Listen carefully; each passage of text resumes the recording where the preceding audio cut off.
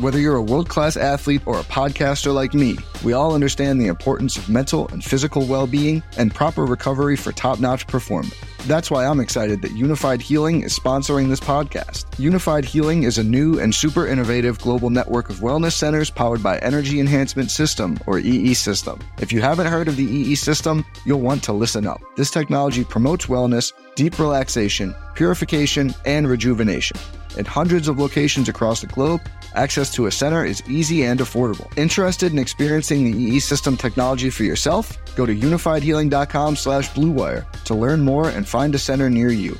That's unifydhealing.com/bluewire. No material or testimonials on the Unified Healing website are intended to be viewed as medical advice or a substitute for professional medical advice, diagnosis, or treatment. Always seek the advice of your physician or other qualified healthcare provider with any questions you may have regarding a medical condition or treatment and before undertaking a new healthcare regimen, including EE System. This podcast episode is brought to you by Coors Light. These days, everything is go, go, go. It's nonstop hustle all the time. Work, friends, family expect you to be on 24/7. Well, sometimes you just need to reach for a Coors Light because it's made to chill. Coors Light is cold lagered, cold filtered, and cold packaged. It's as crisp and refreshing as the Colorado Rockies. It is literally made to chill. Coors Light is the one I choose when I need to unwind. So when you want to hit reset, reach for the beer that's made to chill. Get Coors Light in the new look delivered straight to your door with Drizzly or Instacart. Celebrate responsibly. Coors Brewing Company, Golden, Colorado. We're looking ahead to the NFL playoffs on RotoViz Radio. What's up, RotoViz?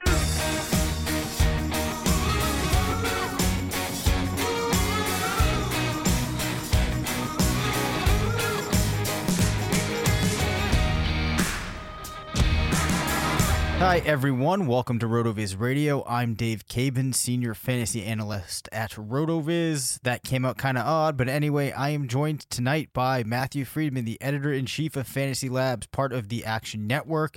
This podcast is brought to you by MyBookie and Roman. Matt, there was a tremendous amount of action yesterday. Pretty exciting. What do you think?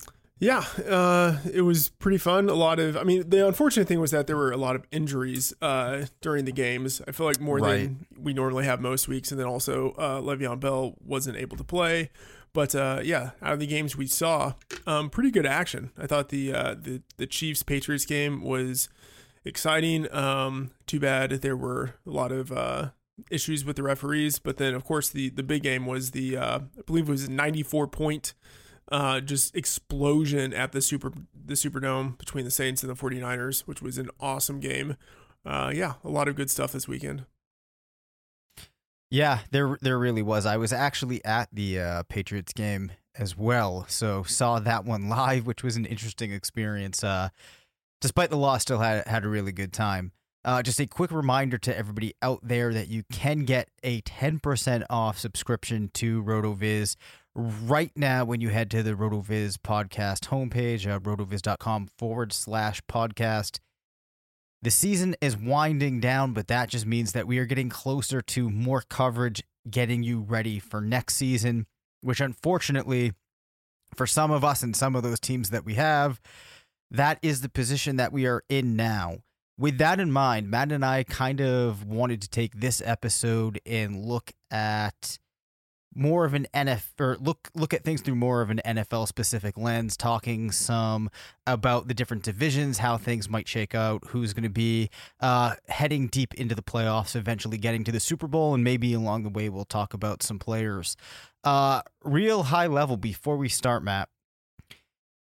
The team that is in contention and looks like they could go to the Super Bowl that you least expected heading into the season, who is that team? Yeah. That's a good question. So, I don't think the Tennessee Titans are actually, real. So maybe someone would think that they have a chance to go to the Super Bowl, and I don't know, maybe they realistically do, but I kind of don't think they do. So I don't know if that counts as my answer. I think that does. I think that counts. I think more or less what I was looking for was kind of one of those teams that has been surprisingly successful. And I think when you look at Tennessee sitting at 8-5, The Bills, actually, it's got to be the Bills. The Bills, at 9-4. Yeah, I think that is more impressive, especially when you consider the fact too that at this point they still are. Sorry about the dog barking. Vying with New England for the AFC East, which would really be something if we see the Bills knock the Patriots out of that. And the two meet in, I want to say, I think it's 2 games Week from 16. now, so that's going to be in week 16, yeah. So that's going to be really, really important. Yeah. I mean, it's the Bills could still legitimately win the division. It could happen.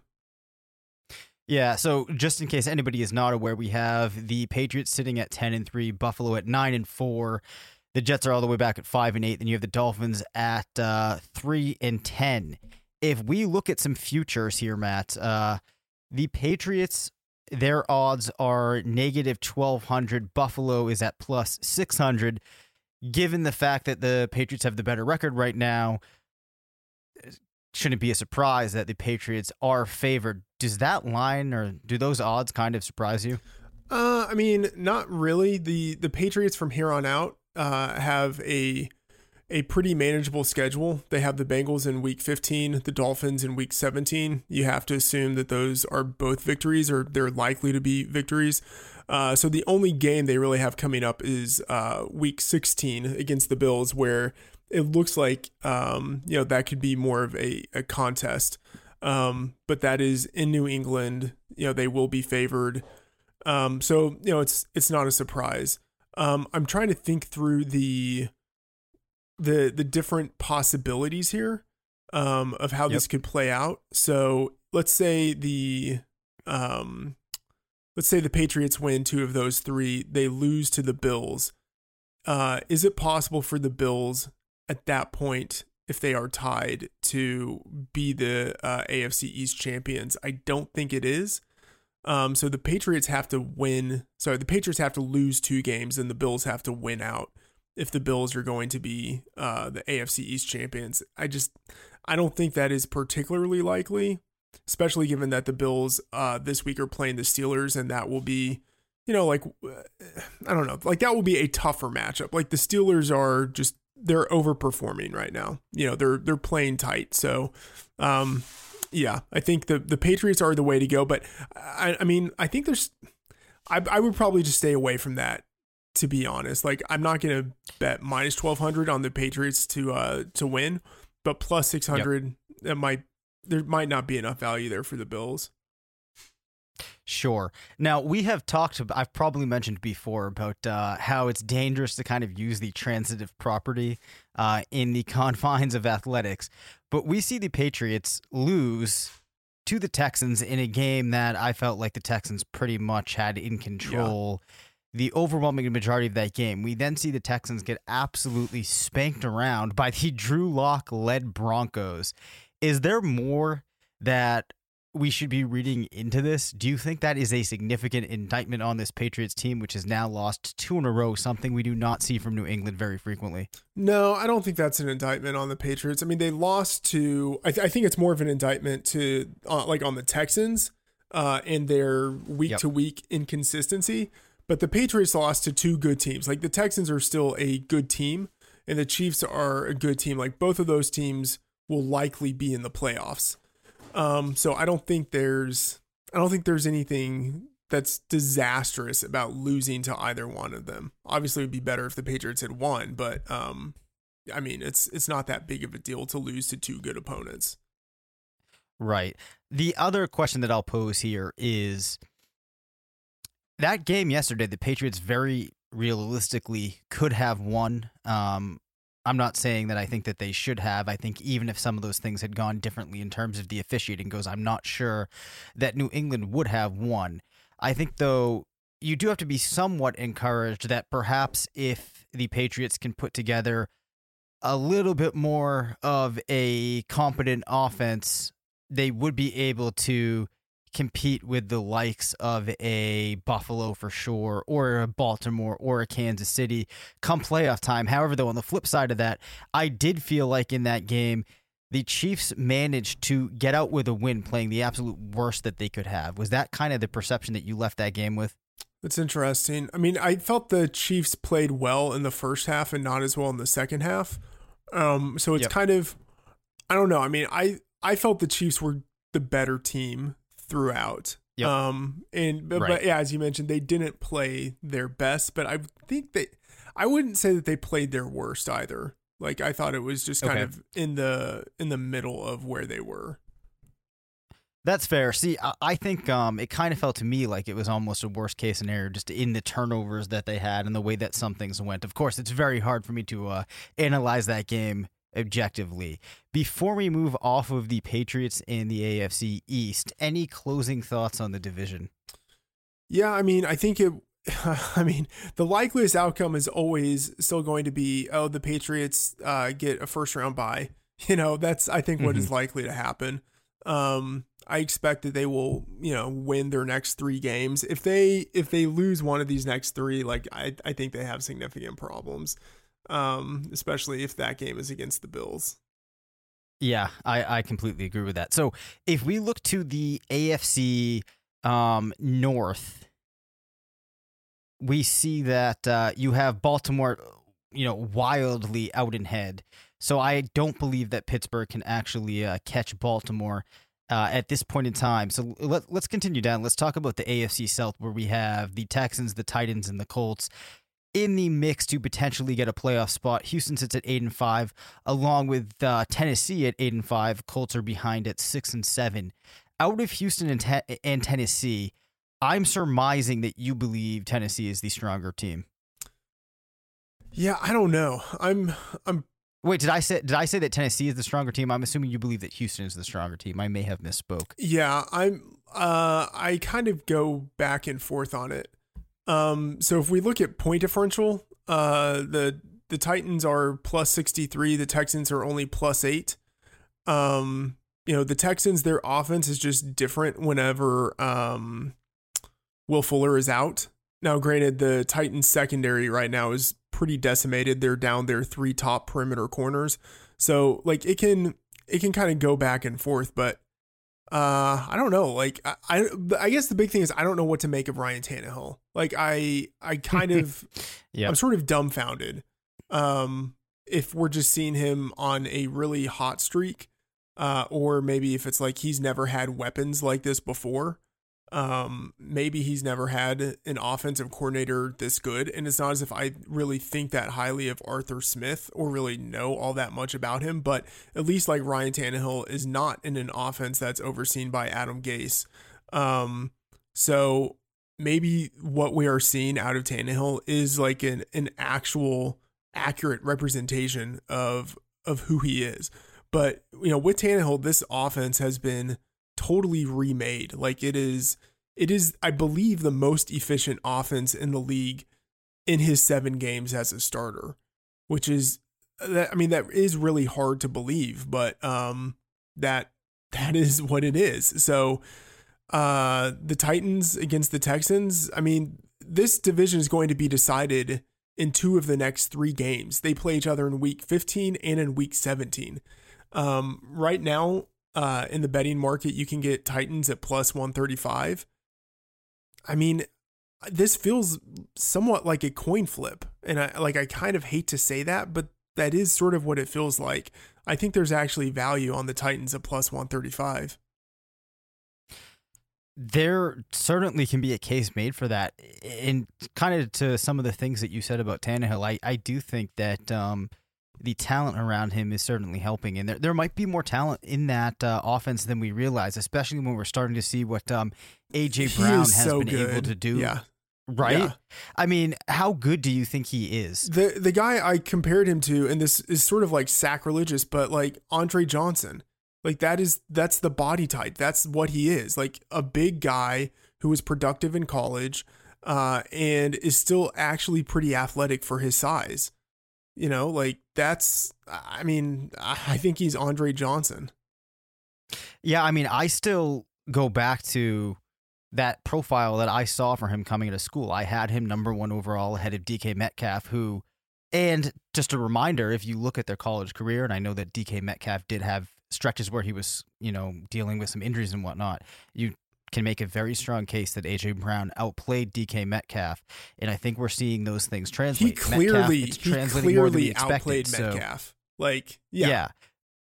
So, I mean, to me, it is just all that more encouraging, especially now when we see both of them having NFL success, that this guy really could be the real deal. Just a reminder, in case anybody is not aware, in the game yesterday, 5 receptions on 7 targets for 153 receiving yards and 2 touchdowns. That's his second 2 receiving touchdown performance of the year. The thing that I like here too is we also saw him succeeding to some degree when Mariota was in the offense as well. So I think you look at this Titans team now, a very imposing, physically gifted receiver. You have Derrick Henry at running back as well. And under the right circumstances, I think this team can probably play with any team out there, not necessarily win, but they could be a kind of sneaky threat in the playoffs. I mean, let's just kind of break this down by looking at the different components on each side of the ball. The Texans are bad pretty much all over, like on defense. They have a secondary that is very porous, and they also are not that good against the run. So I don't know what there is really to like about them. At least Tennessee is pretty strong against the run. Like in DVOA, they're number 4 against the run. Now, on their pass defense, they're number 24, right? They also are not good, but I wouldn't say that they are significantly worse than the Texans in pass defense. They are both roughly in the same tier of horridness.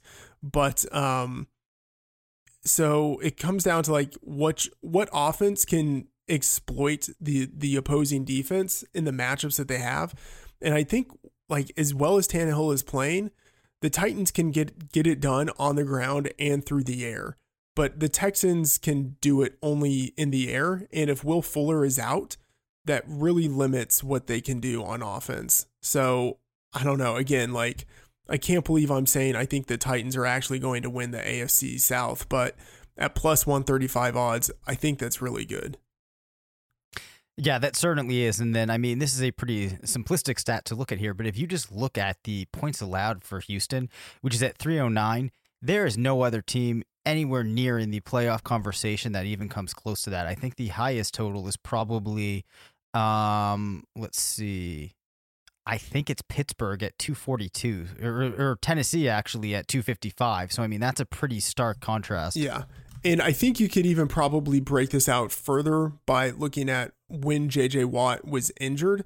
And granted, he might return for the playoffs, but, that's a ways away. I'm looking at this. Yeah, I mean, it's not great. Against quality opponents, they've allowed quite a few points, 41 points to the Ravens, 38 to the Broncos, and the Broncos really aren't even all that good. Only 22 to the Patriots, but the Patriots offense is in shambles. I don't know. I do think the Texans are pretty exploitable. I kind of have to feel my mind and my gut are still saying no, you need to go Houston, but I'm not sure if that's true, and especially when you look at those odds, Houston at minus 170, Tennessee at 135. If I were a betting individual, which I may or may not be, I'd probably be more inclined to lean towards the sides of the Titans. The other teams in that division, I don't know if I mentioned, you have the Colts at 6-7, Jaguars at 4-9. Fairly disappointing season for the Jaguars. I think, given that it looked like with Nick Foles coming in and some of the momentum they had from other years, things could have gone differently. And then the Colts, I still think overall it's been a fairly good season when you consider the Andrew Luck retirement right before the season, T.Y. Hilton struggling to stay healthy. Overall, a decent season for them. But before we look at the rest of the divisions, I want to take a quick second to share a word from our sponsors. Talking about erectile dysfunction isn't easy. Usually we just brush it off or blame ourselves, saying things like, I lost my mojo, or we avoid it altogether with excuses like, I had a long day at work. Sorry, honey, I'm just not feeling it. I am a Cincinnati Bengal. We went with just one win. I don't have that anymore. But with Roman, it is easy to talk about it. with a real doctor who can prescribe real medicine. It's simple, safe, and totally discreet. With Roman, you get a free online evaluation and ongoing care for ED, all from the comfort and privacy of your home. The doctor will work with you to find the best treatment plan. If medication is appropriate, Roman will ship it to you with free 2-day shipping. The whole process is straightforward, simple, and discreet. Getting started is simple. Just go to getroman.com/bluewire and complete an online visit. Erectile dysfunction used to be tough to tackle, but now there's Roman. Complete an online visit today to connect with a doctor and take care of it. Just go to getroman.com/bluewire to get a free online visit and free 2-day shipping. That's getroman.com/bluewire for a free visit to get started. getroman.com/bluewire. Continuing along in the AFC, Kansas City has the West locked down. You have Oakland sitting at 6-7. I am actually not sure if they mathematically could work their way in. But the favorite to win the AFC championship, the Baltimore Ravens, led by Lamar Jackson, who gets more and more impressive each week. Their odds are at -105. New England still sits behind them at 230, which is a little bit surprising. You have the Chiefs at 350, then a big jump to the Texans at +2,000. Then you have the Bills at +2,200 and the Titans at 2,200 before the Steelers at 4,500. So when you look at those numbers, it looks like there is a fair amount of parity between the perceptions of the Texans and the Titans. Are you surprised to see New England ahead of Kansas City? No, because the big difference is that the Chiefs are likely to have to play in the first round. And so if the Patriots get a bye, it makes sense. I mean, the two teams that have a bye have to have the highest odds. You know, they have to win one less game. So it makes sense. And honestly, I don't mind the Patriots at +230, you know, because if you think that they are one of the best, let's say 2 or 3 teams in the AFC, and I do, you know, I still think that they're in a tier with the Chiefs, and I think they and the Chiefs are like a half tier underneath the Ravens, but I do think that they are above the Texans and the Bills and the Titans. If you think that the Patriots are going to have to beat, you know, who do you think that they're likely to play, like, if they're the number 2 seed? Like, they're probably going to have to beat the Chiefs or the Texans. Like, right. I think that's possible. And then they'd have to beat the Ravens. Like, I don't know. Yeah. I mean, I think that from the perspective of New England, it's a hard road. I personally like the Chiefs' chances of getting there more than New England's. And that is even in that assumption baking in the fact that the Chiefs might not get the bye in the first round. That's just based upon my perception of me thinking that the Chiefs are a little bit better of a team. I do think that if they met New England again, they come away victorious. And I would actually also say, perhaps this is wrong, but in my mind, if I picture the Chiefs playing the Ravens 10 times, I think the Chiefs win more than 50%. I don't know if it gets to 60% to secure that whole 6 wins, but I think that I kind of favor the Chiefs. Here's a question. I think it is really aggressive to have any team with odds that would indicate that they have a greater than 50% chance of winning a conference, and that's what we have right now with the Ravens at -105. But how good do you think their defense is? Because I've thought ever since they traded for Marcus Peters and then got Jimmy Smith back, that with the 3 cornerbacks that they have, they are just as good as any other elite defense in the league. And maybe I'm giving them too much credit, but I don't know. I think that they are, and let me kind of put some more of this into context. Sure. Their secondary is, I think, really good, but their run defense is where they are exploitable. So it's not as if they can't be beaten. And I think although normally it makes sense for teams to pass the ball, I think you actually probably would want to attack the Ravens on the ground. Yesterday, the Bills got, so we're recording this on Monday, in week 14, the Bills had more yards on a per carry basis than they had on a per drop back basis. And part of that is Josh Allen and him doing Josh Allen-y type of things. But part of that is also that the Ravens can be run on. Like they are very exploitable in the running game. So I don't want to say that they have like an incredibly elite defense, but I do think what matters most is being able to stop the opposing passing game. And the Ravens have a really good pass defense with the 3 cornerbacks that they have. But since they've had their trio of cornerbacks, they've held opponents to, I'm just going through the order, the Patriots to 20 points. And then after that, 13 points, 7 points, 6 points, 17, and 17. They haven't allowed any team to score more than 20 points against them with this new defense that they have. And on average, they're allowing like, I don't know, like just ballparking the math, like 13 and a half points per game. Like they are really dominant, and like it makes this number of minus 105 makes sense if you believe what you've seen out of their defense in the past 6 weeks. Yeah, I mean, the defense has been superb. And as you mentioned, in terms of rushing, it's kind of interesting. If you look at yards per attempt allowed by the defense, they're allowing 4.5 yards per attempt, which isn't really that stellar. But one thing here is, with how good the offense has been, they force teams to need to pass. And as you mentioned, that secondary is really, really strong. So that weakness that they do have, teams might not be able to attack as much as they would like. So overall, yeah, I mean, I think you can definitely make a strong case that the Ravens might have the best defense in the AFC. You could probably put it up there with any defense in the league. Those odds really are ridiculous, though, as you mentioned. I mean, that is just a testament to how good the Ravens have been this year. And it does not seem like a fluke. Although I will say this, though. It did look like the Bills were did some things that perhaps another team, perhaps it's the Patriots, could kind of pick up on, because the Bills did keep them fairly in check compared to some of the performances we've seen over the season. Yeah, and that's the thing. Like the Bills have a defense that's similar to the one that the Ravens have. They're strong in pass defense, not as good in run defense, and that's similar to the Patriots. Strong in pass defense, more exploitable in run defense.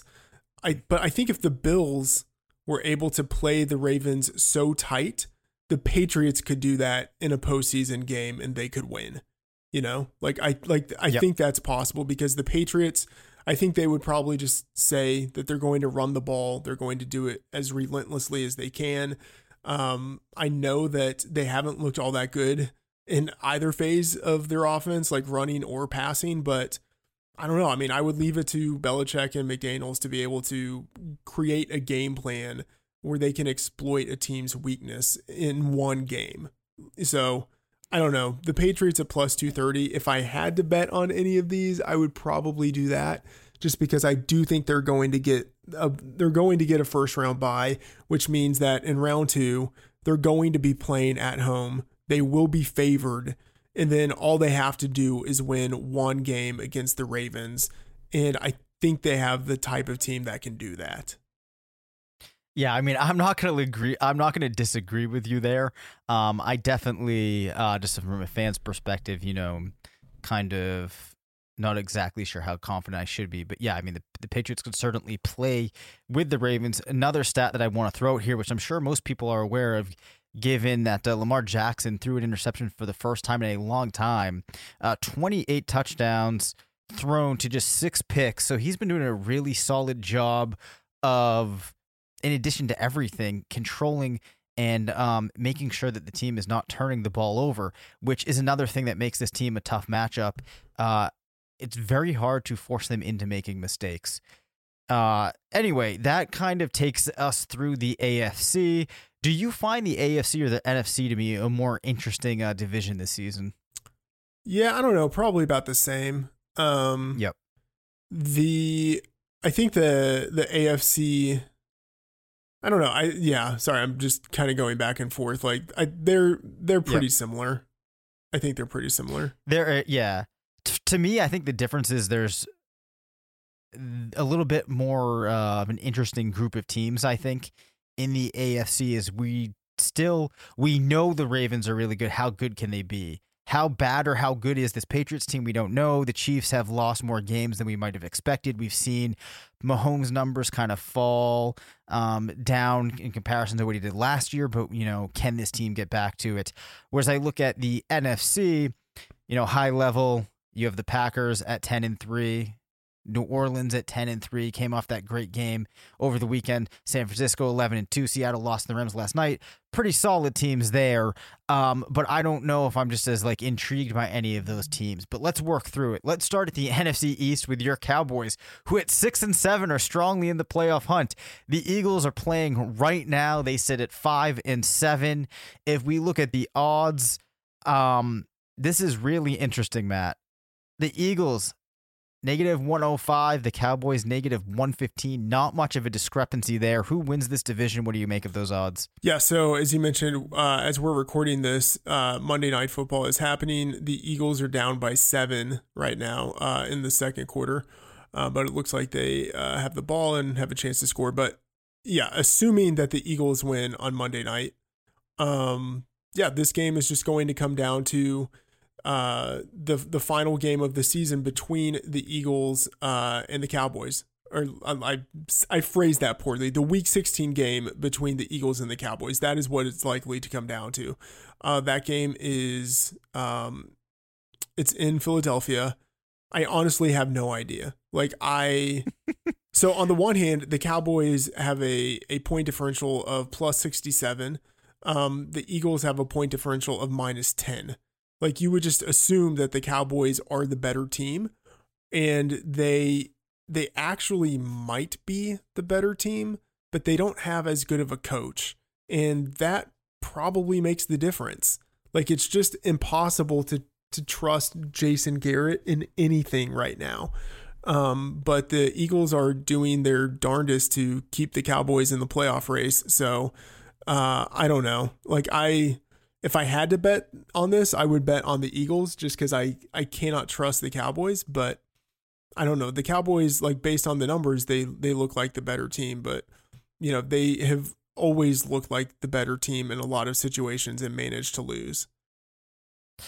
Yeah, the interesting piece of that, too, is we have seen, and this goes back to what you said with the coaching, we've seen the Eagles do some creative things, take some risks, take some chances.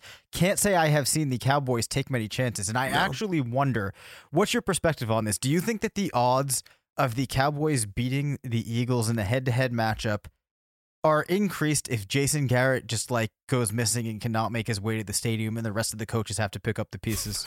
No. Sadly. No. Okay. Sadly, I don't think any team would be well served if the guy who is supposed to be overseeing stuff during the game is missing. I kind of don't see that working out. But by the way, that was in no way me advocating for some Cowboys fans out there to make sure that happens. Yeah. Just so as long as we're clear on that. What's I think kind of terrifying is I bet the Cowboys will be favored on the road against the Eagles in Week 16. And really, you think even if the Eagles pull out this win on Monday night and they go into that with matching records, or even at this point the Eagles could have a stronger record? Let's assume that both teams win, although that's probably not a safe assumption to make. But let's assume that both teams win and they have even records. I think the Cowboys would be favored. The Cowboys somehow opened as favorites against the Rams this week. The Rams are significantly better. They have a better record. They've won 2 games in a row. The Cowboys have lost 3 games in a row. They just beat a really strong opponent in the Seahawks. I don't get how the Cowboys are favorites in that game. And I think the line will probably move to favor the Rams, but I don't know. I mean, the Cowboys opened as favorites. I don't see how that's possible. I think that will continue. Just people bet on the Cowboys for some reason. Right. Well, I think some of that too is that we see perceptions largely getting shaped in the beginning of a season. You know, the Cowboys started off looking like they had made strides forward, whereas the Rams, it's kind of started off not meeting what people might have had as expectations. And sometimes I think there's a lag in making that correction, which perhaps factors into the way that that line gets set. Moving on, though, from the NFC East, I suppose, though, before we completely do it, neither of those teams has any chance of advancing past the first round of the playoffs. Am I right? I don't know, man. I mean, they're going to be playing probably the Seahawks, you know, like Seahawks or the Vikings. But I'm imagining the Seahawks. I mean, either way, yeah, like they would be at home. You know, like all you have to do is win a home game against the Vikings or the Seahawks. Like that is feasible. Yeah, I mean, it's amazing to say, but it could happen. Either one of those teams could win in the first round and then just get throttled in the second round. Yeah, for sure. So talking about the Vikings in the NFC North, we have Green Bay at 10-3, the Vikings at 9-4, who actually have the strongest point differential in the division at +90, Green Bay at +39. Chicago is in third place at 7-6. Before we talk about the odds, do you think that the Packers are significantly better than the Vikings? The record, you know, there's just that disparity of one win. Where do you sit on these teams?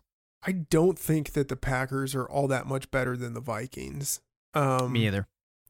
I think the Vikings are actually better overall. I mean, I don't know if I actually believe that, but like that feels correct to me. Like I feel the Vikings are actually the better team.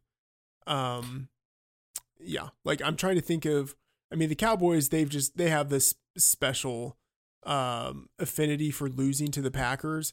But so like I would be maybe more scared of the Packers than the Vikings if they were playing the Cowboys. But I still think the Vikings are the better team. Well, currently the Packers sit at -350, the Vikings at 250, clearly making the Vikings the more attractive option to bettors. You have the Bears way back at +5,000, which I guess means they mathematically have a chance of winning the division. Clearly not going to happen. Detroit sits at 3-9 with one tie. Did this division play out like you would have expected? Do you find these results surprising in any way? No. And 1 second, I should say, like, I'm looking at the numbers now. I don't think, I mean, maybe the Bears have some sort of mathematical way of making it, but I really don't think so. Like I would recommend not laying the or not betting on the 50-1 odds that they win, because I'm sure their odds are worse than that. But yeah, I don't know. I mean, I think people expected the Packers and the Vikings to be fighting for it at the end, and that's what we see here. I mean, for the Vikings to win, the Packers have to lose probably to the Bears, because I don't see them losing to the Lions in week 17. And then they have to lose to the Vikings in week 16.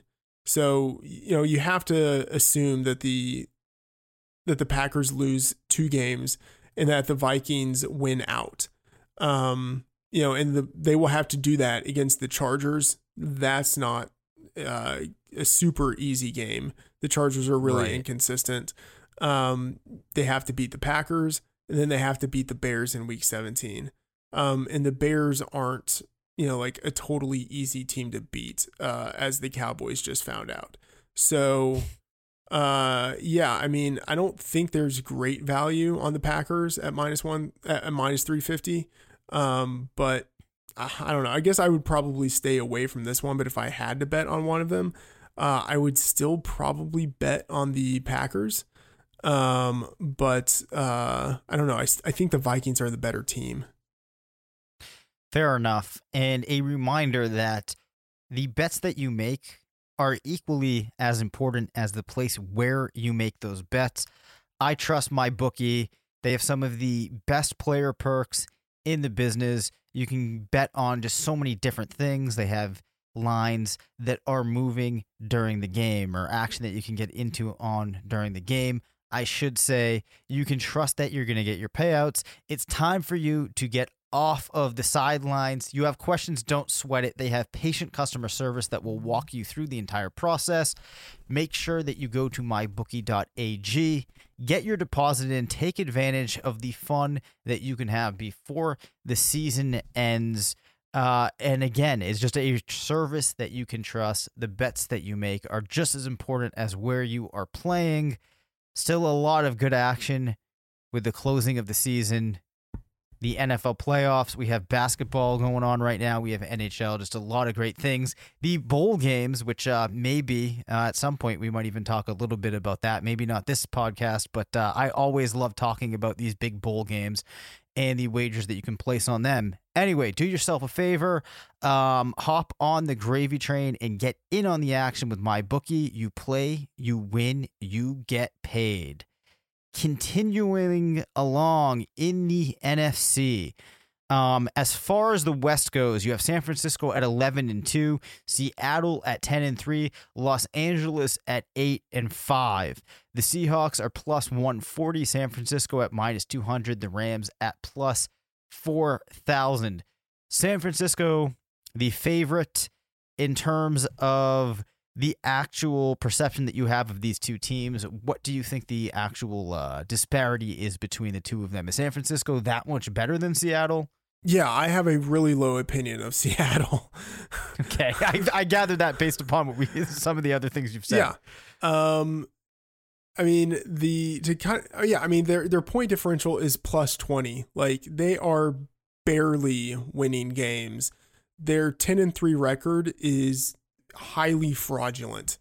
I mean, they are kind of like the inverse of the Cowboys, where like I think there is something in their DNA where they outperform their talent, which means that they are more likely than not to win close games, whereas the Cowboys are likelier than not to lose close games. But even then, they are still bound by their talent. And then on top of that, like, bound by their coaching staff and like their tendencies, their inclinations for play calling.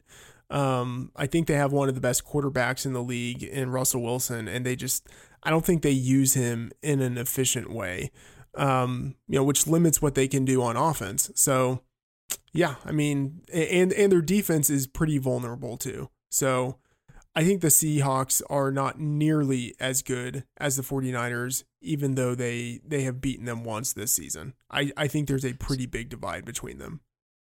Yeah, I agree with that too. And like you said, all you really have to do is look at that differential. The San Franciscos, the New Englands, the Baltimores, they're all well over 150, and you see a team sitting at just plus 20. Not that differential tells you everything you need to know, but in this case, you can clearly ascertain that this team is in a different tier. It's possible the Rams might even be better, but I think that what you're telling us is when the Seahawks oppose a team in round one of the playoffs, that might just be a good spot to look into taking the team that they are playing against. Yeah, that's interesting. I mean, they lost to the Cowboys last year in the playoffs, and I mean, different teams, different circumstances, but yeah, they are vulnerable. And just kind of thinking about the 49ers, they play the Falcons at home this week. They play the Rams at home next week. They'll be favored in both of those games.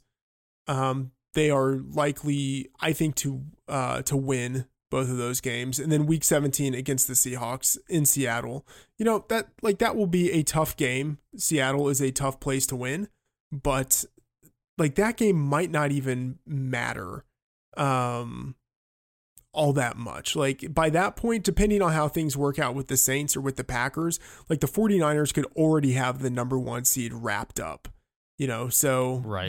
They might not even like be playing to win that game. Yeah, that is definitely a possibility. To round things out in the South, we have New Orleans at 10-3, followed by Tampa Bay at 6-7, the Panthers at 5-8, and the Falcons at 4-9. A bit of an unfortunate season for them, and then things got made worse yesterday by the injury to Calvin Ridley. Disappointing for him. Hopefully he is able to recover and is back to full health at the start of next season. The Saints, they have scored 344 points, allowed 296. And if we look at the odds for Super Bowl matchups, we see that the plus 436 for the San Francisco 49ers against the Baltimore Ravens positions them as the two teams that are expected to find their way into the Super Bowl. We'd have a classic rematch scenario. Who do you like in that game? 49ers against Ravens. Yep. Oh, probably the Ravens. Okay, break that down for me if you will. Yeah, okay, so I think that Lamar Jackson is good enough to take advantage of any opportunities he gets passing the ball. I don't think it is an easy passing matchup, but I think like he can exploit the opportunities that are there. And then as the running game goes, I think they can beat the 49ers. You know, like we've already seen them beat the 49ers, but the 49ers are most exploitable against the run, and the Ravens run more than any other team, and they run better than any other team. And I think that is like just what they would relentlessly do against the 49ers.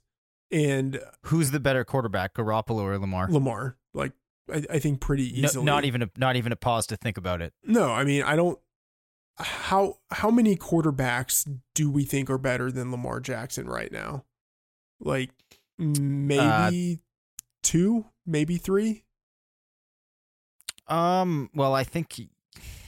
All right, let's do it. Is Mahomes better? Yeah. Okay. Is Brady?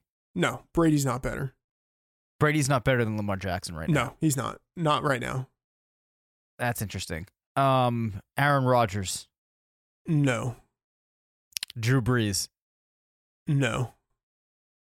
I mean, they're better as Russell passers. Wilson. All of these guys are better as passers, and they're all probably smarter in terms of like being able to break down an offense because they have more time in the league.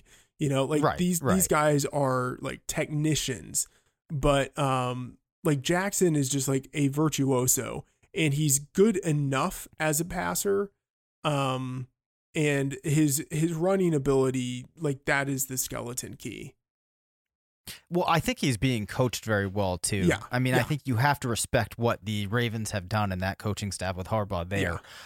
I think ultimately you could quibble on some of those names that we mentioned. I don't know if I actually had you say if you thought he was better than Wilson. Actually, I'm curious on that. Yeah, he's better than Wilson. Okay, so I think some of these might be debatable, but the takeaway here is there's only a handful of players. So behind the San Francisco Baltimore matchup, the odds are next at the Saints versus the Ravens. So pretty clearly, Vegas expecting the Ravens to be the team that gets in that matchup. I don't know. Does your analysis change? Or are you pretty secure in that the Ravens are the team to beat? Yeah, I think if the Ravens get through, they're the team to beat. Yep. I think you have to surmise that at this point. I do favor them over to San Francisco as well. Behind those games, we have New Orleans versus New England at plus 970, which would be a really fun game. Then Seattle versus Baltimore at 970. Oh, I did skip over San Francisco, New England at 800. Here's a question. Like, let's kind of think through this a little bit. Like the 49ers or the Seahawks, the Saints. I guess you could say with the Seahawks, like in Russell Wilson, they have a guy who can take over a game. You know, like if there are 2 minutes and 30 seconds left and his offense has to go 70 yards, like you think he actually has a pretty good chance of scoring a touchdown. Like that's just something you've seen him do, and he has that in his makeup. But I think, you know, the Saints, like, I don't know, do I trust them to be able to move the ball against the Ravens? I don't know. Like the 49ers, I don't know, but like, I think if Lamar Do you remember the like the national championship game with Vince Young where like he scored like a 20-yard or an 18-yard rushing touchdown? 100%. I've watched that game like 15 times. That game was incredible. Yeah, I mean, I feel like Lamar is that kind of guy where, you know, if he has the ball and he's 10 yards away, like he is scoring a touchdown. Yeah, I think that's fair. That's a fair takeaway. You know, and I feel like these Super Bowls are going to come down to the final drive, you know? And so as long as Lamar can get the ball close, I think he's getting the ball in. Wow.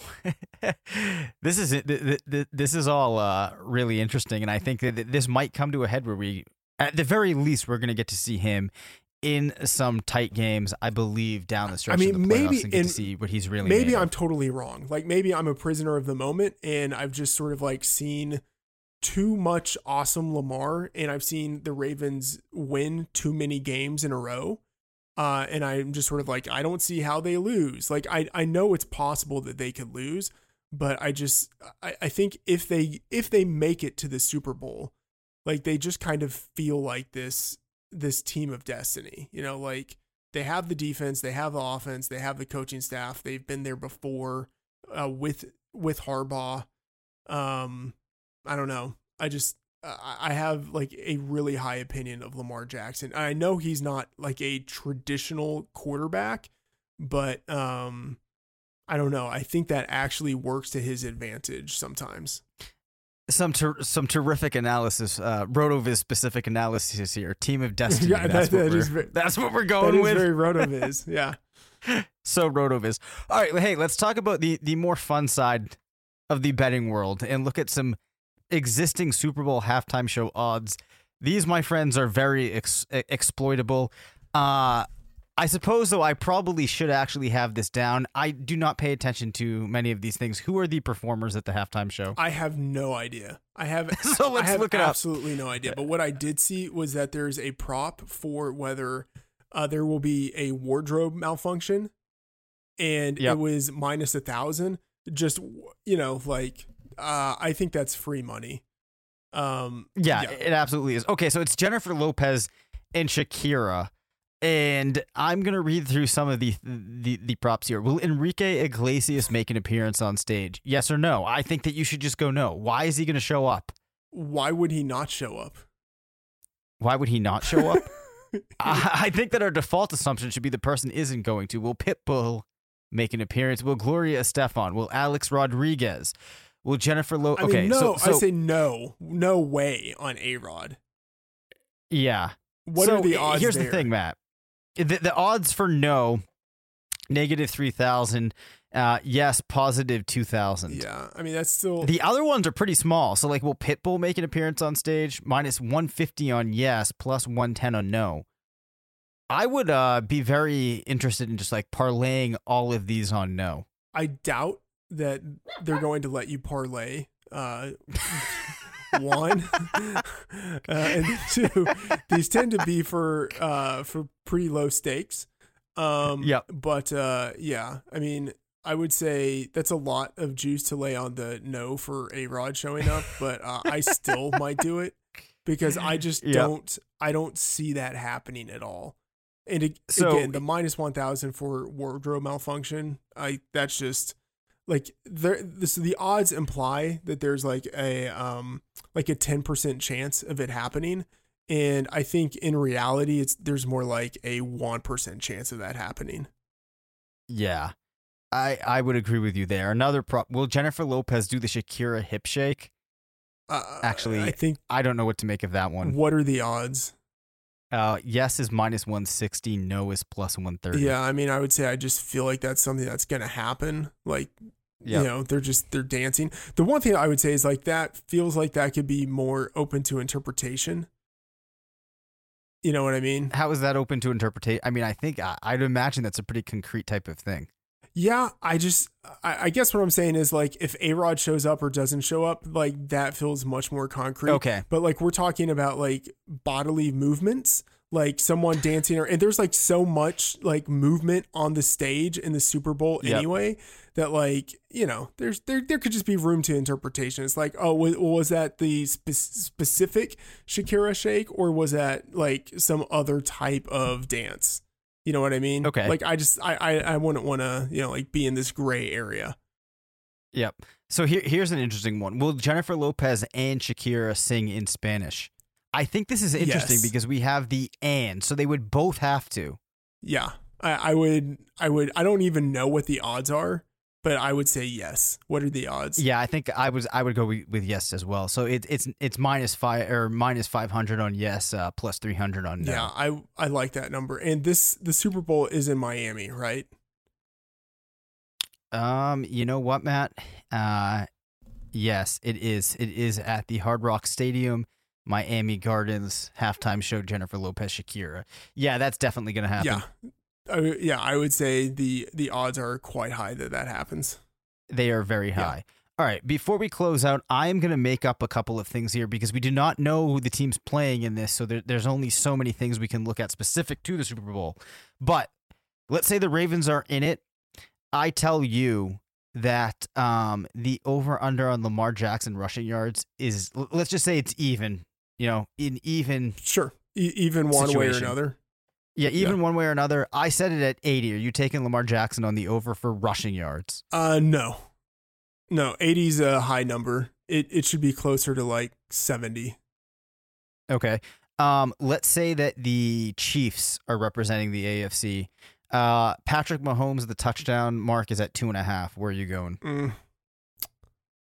I would probably stay away because I mean, 2.5 is aggressive, but who are they playing in this scenario? I'll just throw out. Let's say they're playing New Orleans. Yeah, I would be really tempted to take the over, even though I don't think that's the right play. All right. How about this one? San Francisco is in the game. I mean, this is really dependent on the team, probably. But over/under points allowed I'll set it at 21. Like opponent points allowed for the 49ers? Or how many points are the? I may have. How many points do the 49ers allow the other team to score? Yep. I would go over 21. Yeah, I think I would too. Yeah, I mean, if it's the Saints Super Bowl, and it's at 28, where are you going? Yeah, it's the Super Bowl. Like both teams empty their guns. You know, like they shoot all of their bullets. They do all of their trick plays. You know, they go for two. You know, like they do the more aggressive things that they do only when it's do or die. Right. I brought this up yesterday in the Patriots game when the Patriots were kind of doing some basically trick plays. It reminded me a lot of, I think it was the Sugar Bowl a long time ago at this point, which is kind of nuts to think about it, but Oklahoma, Boise State, where Boise State basically was like, we cannot beat this Oklahoma team. We're going to do every trick play that we can. And they ended up winning on that Statue of Liberty with, what was that guy? What was the running back's name? Was it like Ian something? Was it Ian Johnson? Yeah. Or Ian Thomas or something like that. And the quarterback was Kellen Moore, right? Yeah, I think so. And then didn't the running back like propose to his girlfriend right there afterwards? Yeah, she was a cheerleader and he did. Yeah, that made quite a story. Classic. What a legend. Yeah, absolutely. Definitely a legend. I think that will do it for us, but I'm going to make you predict one more thing for us right now, Matt. Okay. I think it's a pretty obvious answer. NFL MVP. I mean, it's got to be Lamar. Even when he plays these games where he doesn't look all that great, he still ends up looking like the MVP. You know, and Russell Wilson the past 2 weeks has just shot himself in the foot. Like I think it's gonna be Lamar, and it's not even close. Yeah, I agree with you. So how long ago was it now where you started making the case for Lamar? It's been a while. Yeah, I mean, at least a month, but I mean, yeah. Let's just say like I'm mad at myself for not and anyone could say this now, but for not having MVP props on Lamar in the preseason. But I mean, it's I invested fairly early on, so if he hits, I will be happy. So we had the seminal Matt Friedman piece last year with the Antonio Brown decline. This year, it's the Lamar Jackson MVP piece. So we'll know somewhere in that October to November timeframe next year to start to pay attention to what you're saying. Yeah, I'll try to think now about what my takes are going to be.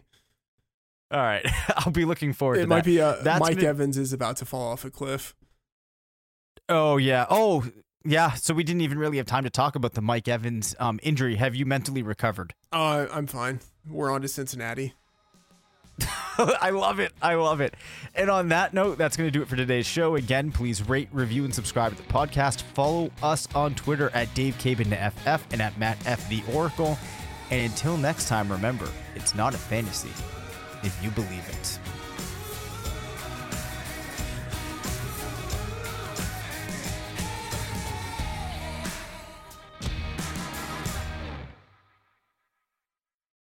Nobody builds 5G like Verizon builds 5G, because we're the engineers who built the most reliable network in America.